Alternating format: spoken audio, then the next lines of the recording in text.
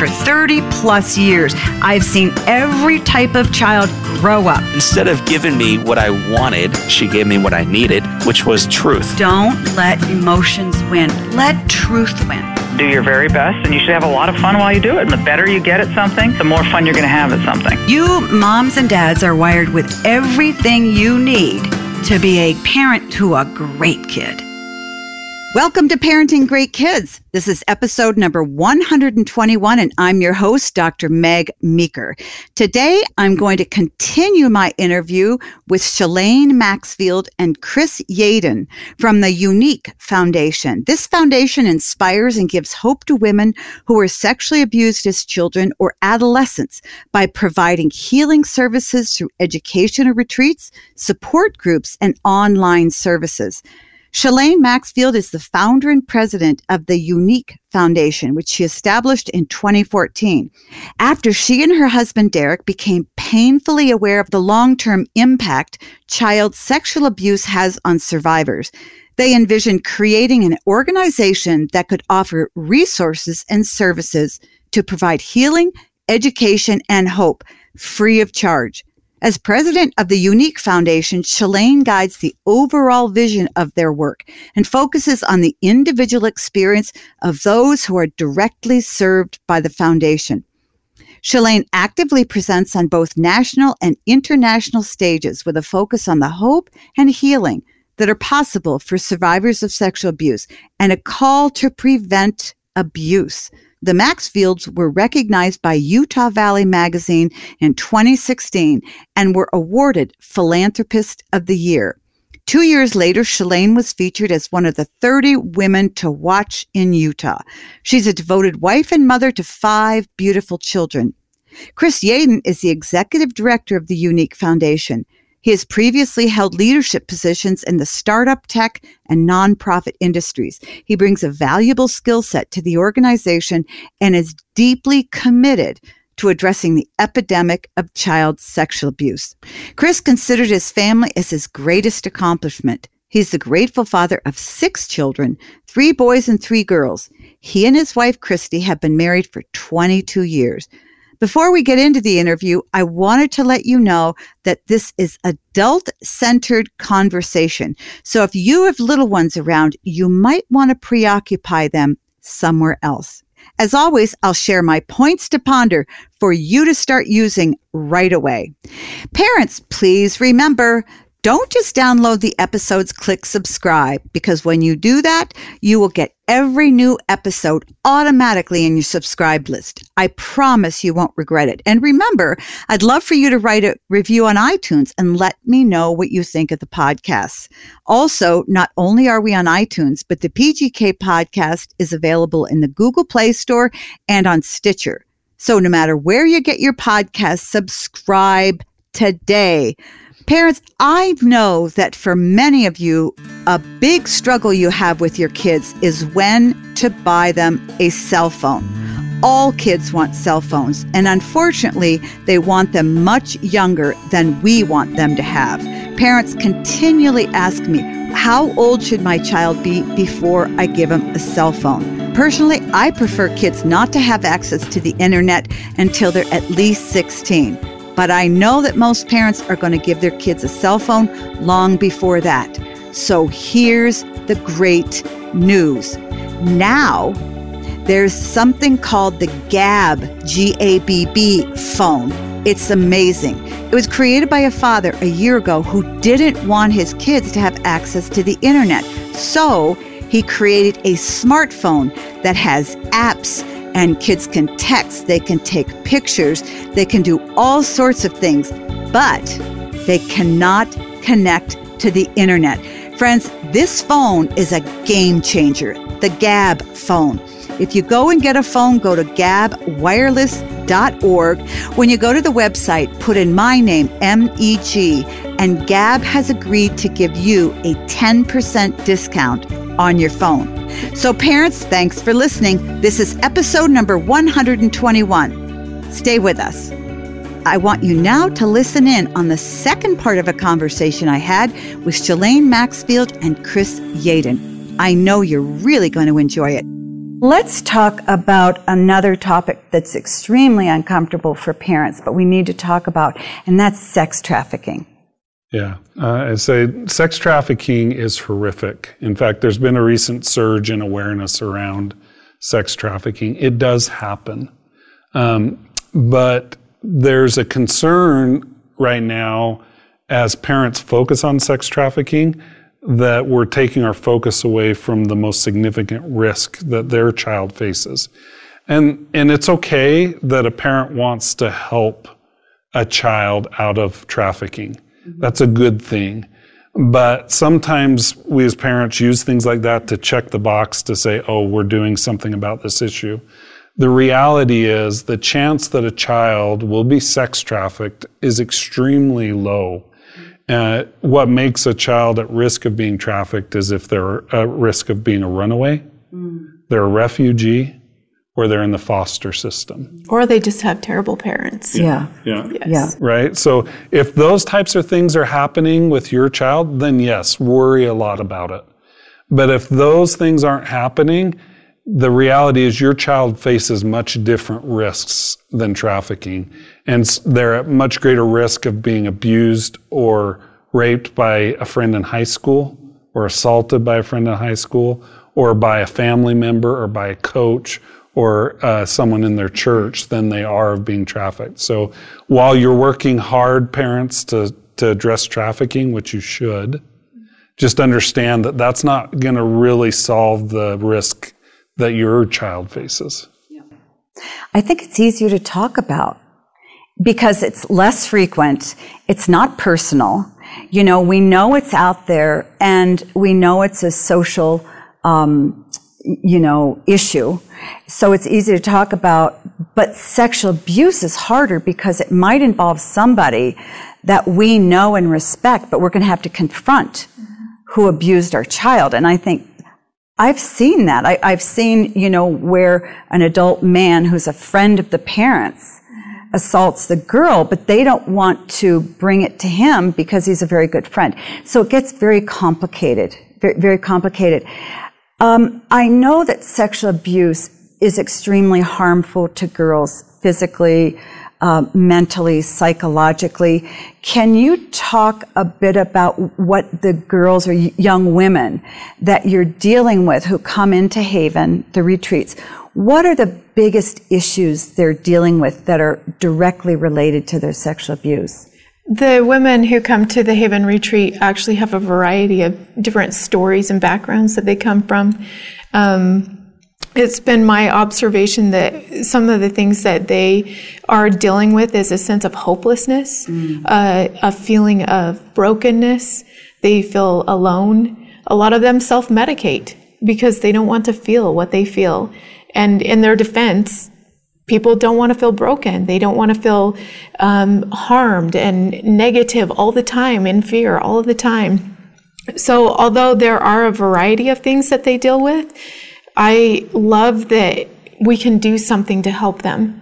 We can give them hope. We can educate them. We can help them understand that their brains are wired in a specific way to get a specific response out of them. If they sense fear, their brain is going to tell them you're in a dangerous situation, and they're going to have physical reactions. Maybe their heart's going to start beating faster. They're going to breathe quicker. They might sweat. But if we're helping them understand that that's a normal response, your brain is telling you to do that, and then give them the education and the tools they need to work through that natural response, it's going to help a lot of them. I'll share a few interesting statistics to reinforce what Shalane shared. So sexual abuse survivors are 3 times more likely to attempt a suicide. So that would be an effect, right? 30% of them have attempted suicide. 30% of them have also engaged in some sort of eating disorder. 20% have been subject to a substance abuse addiction. Another one that's interesting is 85% of them have been diagnosed with a mental health disorder. So when you hear these types of things, right, these societal ills that we are fighting against every day, when you're fighting against suicide, what you're really fighting against is early childhood trauma in almost every case. And that's the root of the issue, with sexual abuse being one of them. And so the most common diagnosis is PTSD. And so they're dealing with these PTSD symptoms and use all these other behaviors like an eating disorder or drug addiction to self-medicate or cope with those PTSD symptoms that Shalane described.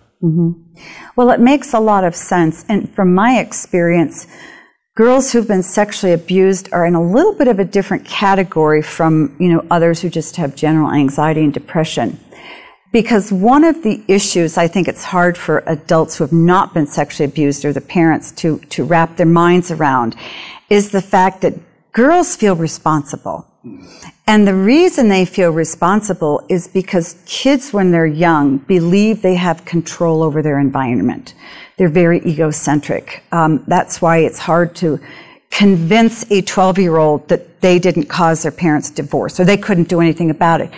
And so when you have that sense that you are responsible for such a horrific thing happening to you, the self hates the self. And I think you're smart, because if you don't get to the root of that, you really can't help that healing in a child.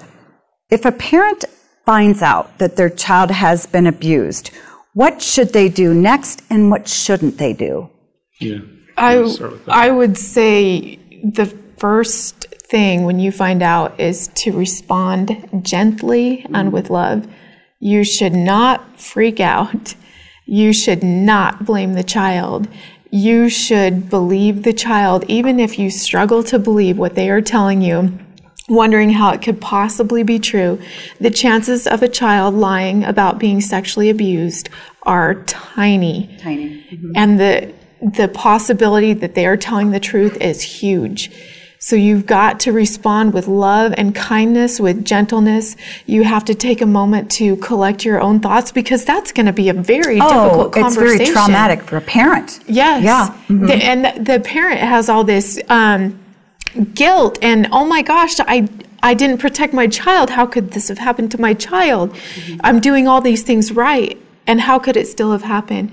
So it's a very difficult situation to be in. I have a lot of people reach out to me about this exact thing, actually, and I always direct them to their local authorities and to their pediatrician, because the resources in different communities are going to be different, and we want them to have access to all of them. Those are both great places to get those resources. But I personally would pray. I would go right to the Lord and seek guidance. Yes. Help. What can I do? How am I going to fix this mess? And I just think that just handling it as best you can, just putting yourself back first and doing everything that you can to help the child is going to be so important. And that first response can be instrumental or detrimental in the healing process for that child. Chris might have some thoughts. I think Shalane nailed it. Just, the way I'd summarize it is respond, don't react.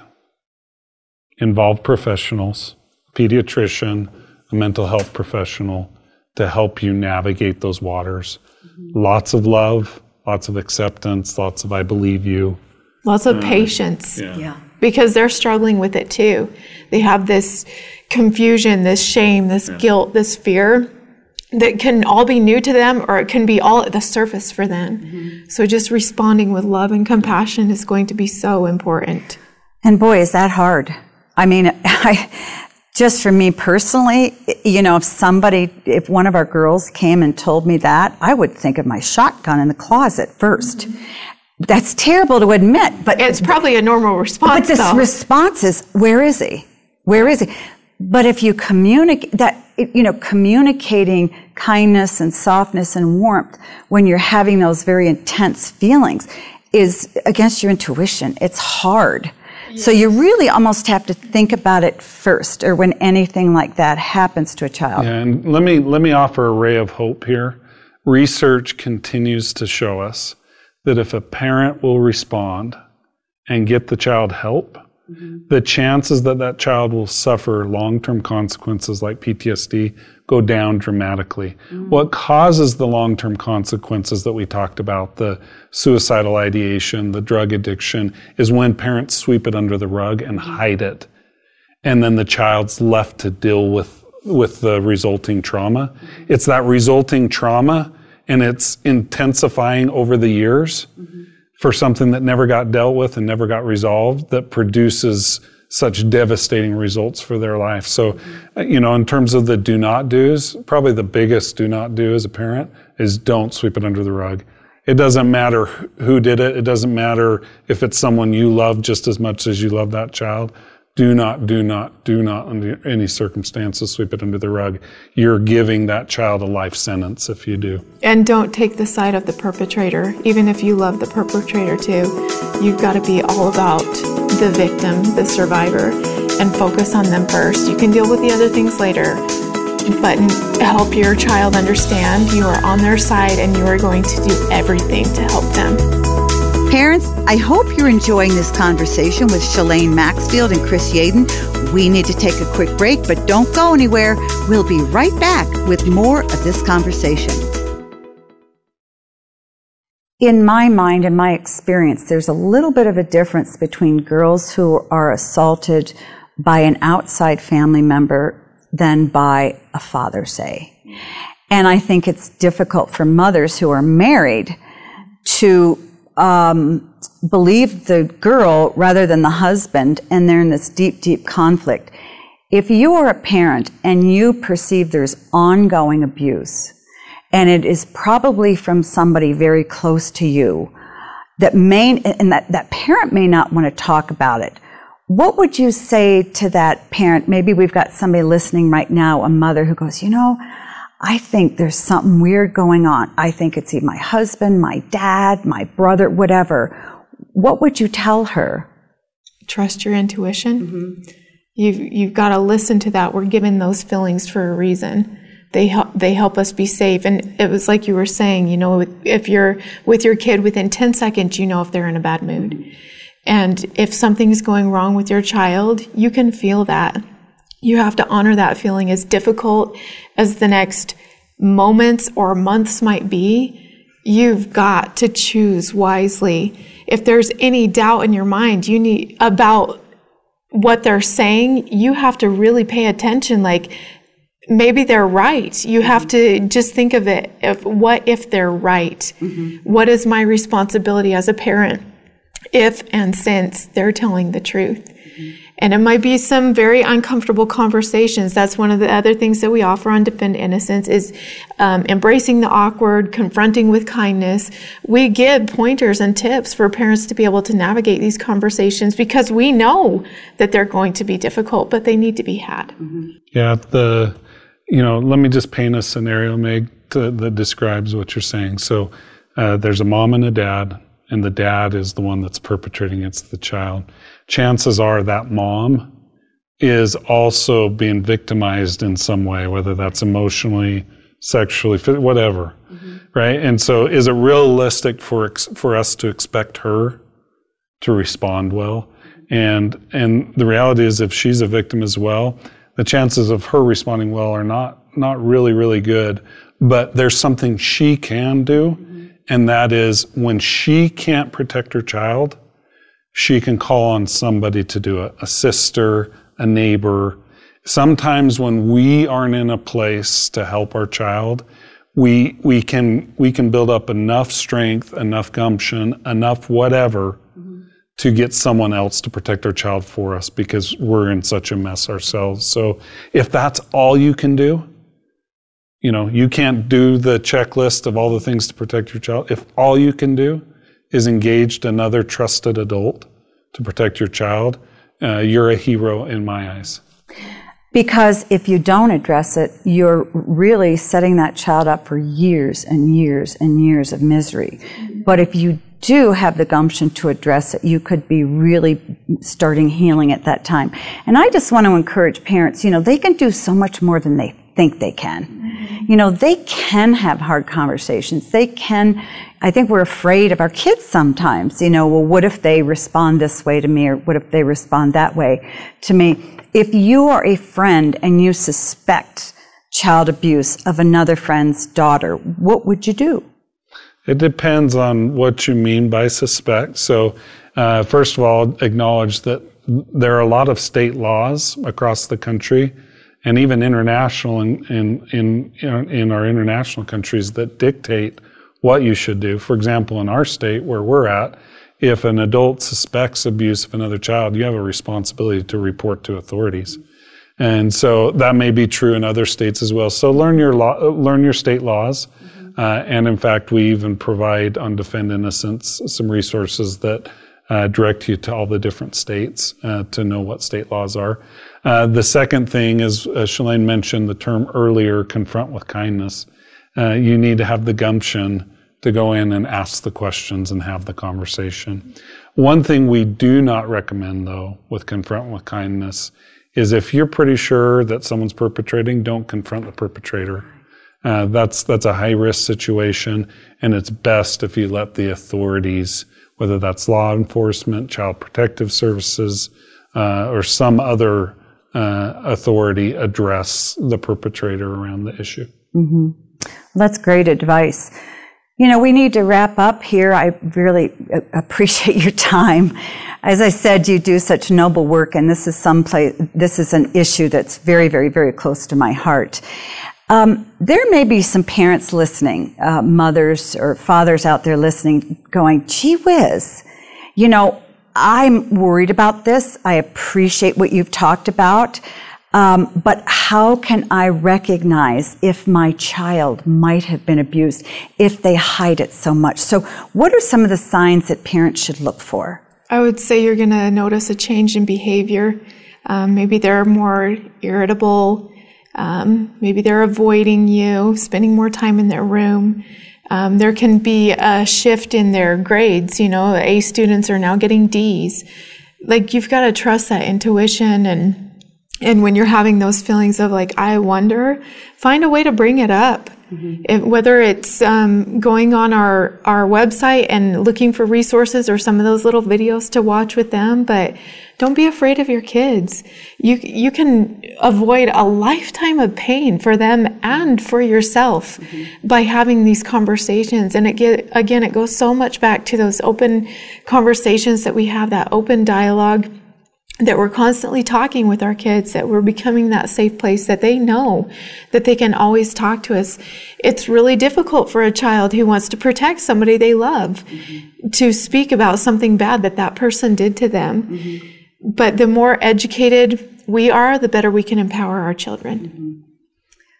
Yeah, on the physical side, so Shalane addressed a lot of the emotional signs. On the physical side, some things to watch for is if your child's engaging in a sexual activity that is very abnormal for their age. For example, a young child that's 5 or 6 performing oral sex. That would not be... That's not normal. It's not normal, no, yeah. Right? That should be a huge red flag that says, they've learned that somewhere. I need to find out where. Other physical signs would be things like tattered or torn clothing. If those are signs of a struggle, which can often occur in an abuse situation. Also, if you notice anything, especially around your young children, that are odd around their genitalia, so any type of discharge or bleeding, things like that, you would want to get checked out by a pediatrician immediately and get them proper care, because those things are clear physical signs that something may have occurred. So you need to be looking. It isn't something that you just go, it screams at you. You have to really be looking, and it's okay to look. Because I know, too, physically it's hard to prove sexual abuse because often the perpetrators know how to do it without the child showing any kind of physical signs. I just said we have to wrap up, but I have one more question. What role do you think that the media plays and pornography plays on grooming or what am I looking for? Impacting men who are going to be abusers? Yeah, I would describe it as an accelerant. Most individuals that perpetrate against someone else actually experience their own early childhood trauma and it didn't get resolved. And so what happens is the pornography or the hypersexualized material that is produced and delivered through the media becomes their coping mechanism for their own trauma. And takes them down paths that lead them to maladaptive behaviors and maladaptive interactions such as sexual abuse. So it's an accelerant. It's like throwing gas on a fire and turning it into a bonfire. So we absolutely believe that things like pornography play a devastating role in child sexual abuse. It may not be the cause of it, but it's certainly an accelerant. Now, where that's a little different are things like child pornography. Child pornography itself is sexual abuse, in and of itself. And but other types of pornography that it's not child pornography are certainly an accelerant, and is throwing the gas on the fire, if you will. And that is growing and growing in popularity. What about girls? What about the effect of media on girls? Because we're really hypersexualizing both boys and girls. What effect do you think that has on the sexualization of girls? What effect does that have on their vulnerability in being abused, or does it not have any? I think it does absolutely have an effect on our youth. We do live in a very over-sexualized time, and we can find all kinds of things everywhere we go, whether it's ads on TV or at the checkout stand of a grocery store, it's everywhere. And I think that adds a lot of pressure to the youth, girls and boys, to think that they have to be a certain way to get attention. And this may not apply to everybody, but as a young woman, I wanted attention. You know, I wanted attention from older guys or somebody I thought was cute or whatever it was. And there was a sense of pressure, and I can't even imagine how hard it is for kids now. It's so much harder now.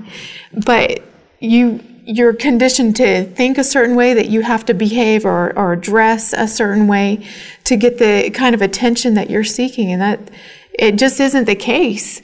You will get attention in some of those situations, but you might find it's not really the attention that you really want. If you're seeking for valuable relationships that are centered in love and commitment, you don't have to dress a certain way to get that. You just really don't. And we have such a high standard of what we're supposed to look like, and it's not even real. So many things are photoshopped, they're touched up, they're tweaked, and it's just an impossible standard. And people don't really understand that, and yet we're all using these filters to make ourselves look more appealing to other people. And that whole dynamic is far more effective on younger girls than older girls, because their identity is forming. And who am I? What should I look like? Whenever I ask teenagers, girls, what are the two biggest pressures or three biggest pressures you have? They always say being thin enough and sex. I need to be sexy, I need to be thin. And that's, across the board, girls who are getting straight A's and are going to go to University of Michigan versus girls that dropped out of high school, it doesn't matter. Yeah, so there's an important message with this, Meg, and we have to balance these messages that this hypersexualization of girls and boys, but girls definitely it's in their face every day. We never want a young woman, if she is abused, to think that she brought it on. And there's no room for that type of shaming of girls. It's not her fault. It doesn't matter what she was wearing. It doesn't matter how she was presenting herself. Now, those things can put a girl at higher risk, but it doesn't mean it's her fault that she was abused. So we have to balance those conversations when we're talking with our girls, our boys and girls, but girls specifically. You know, I have 3 daughters, and I get to have those conversations with them. And it's a difficult balance as a parent, but we've got to do our best.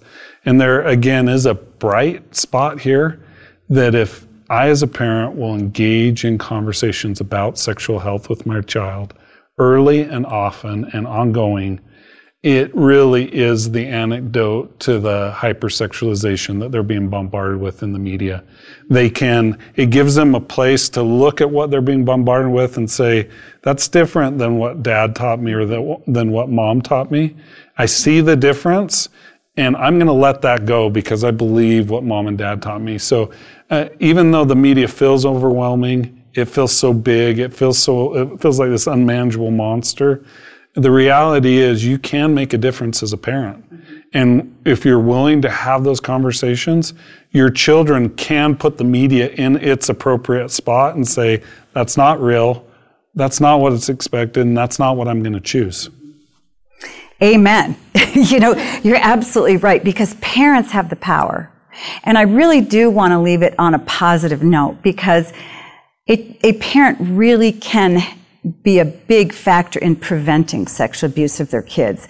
And because once they realize that, Madonna or Beyonce, I probably shouldn't say it, but artists, yeah, they do have an influence, but that influence pales in comparison to the influence that a mom and a dad says.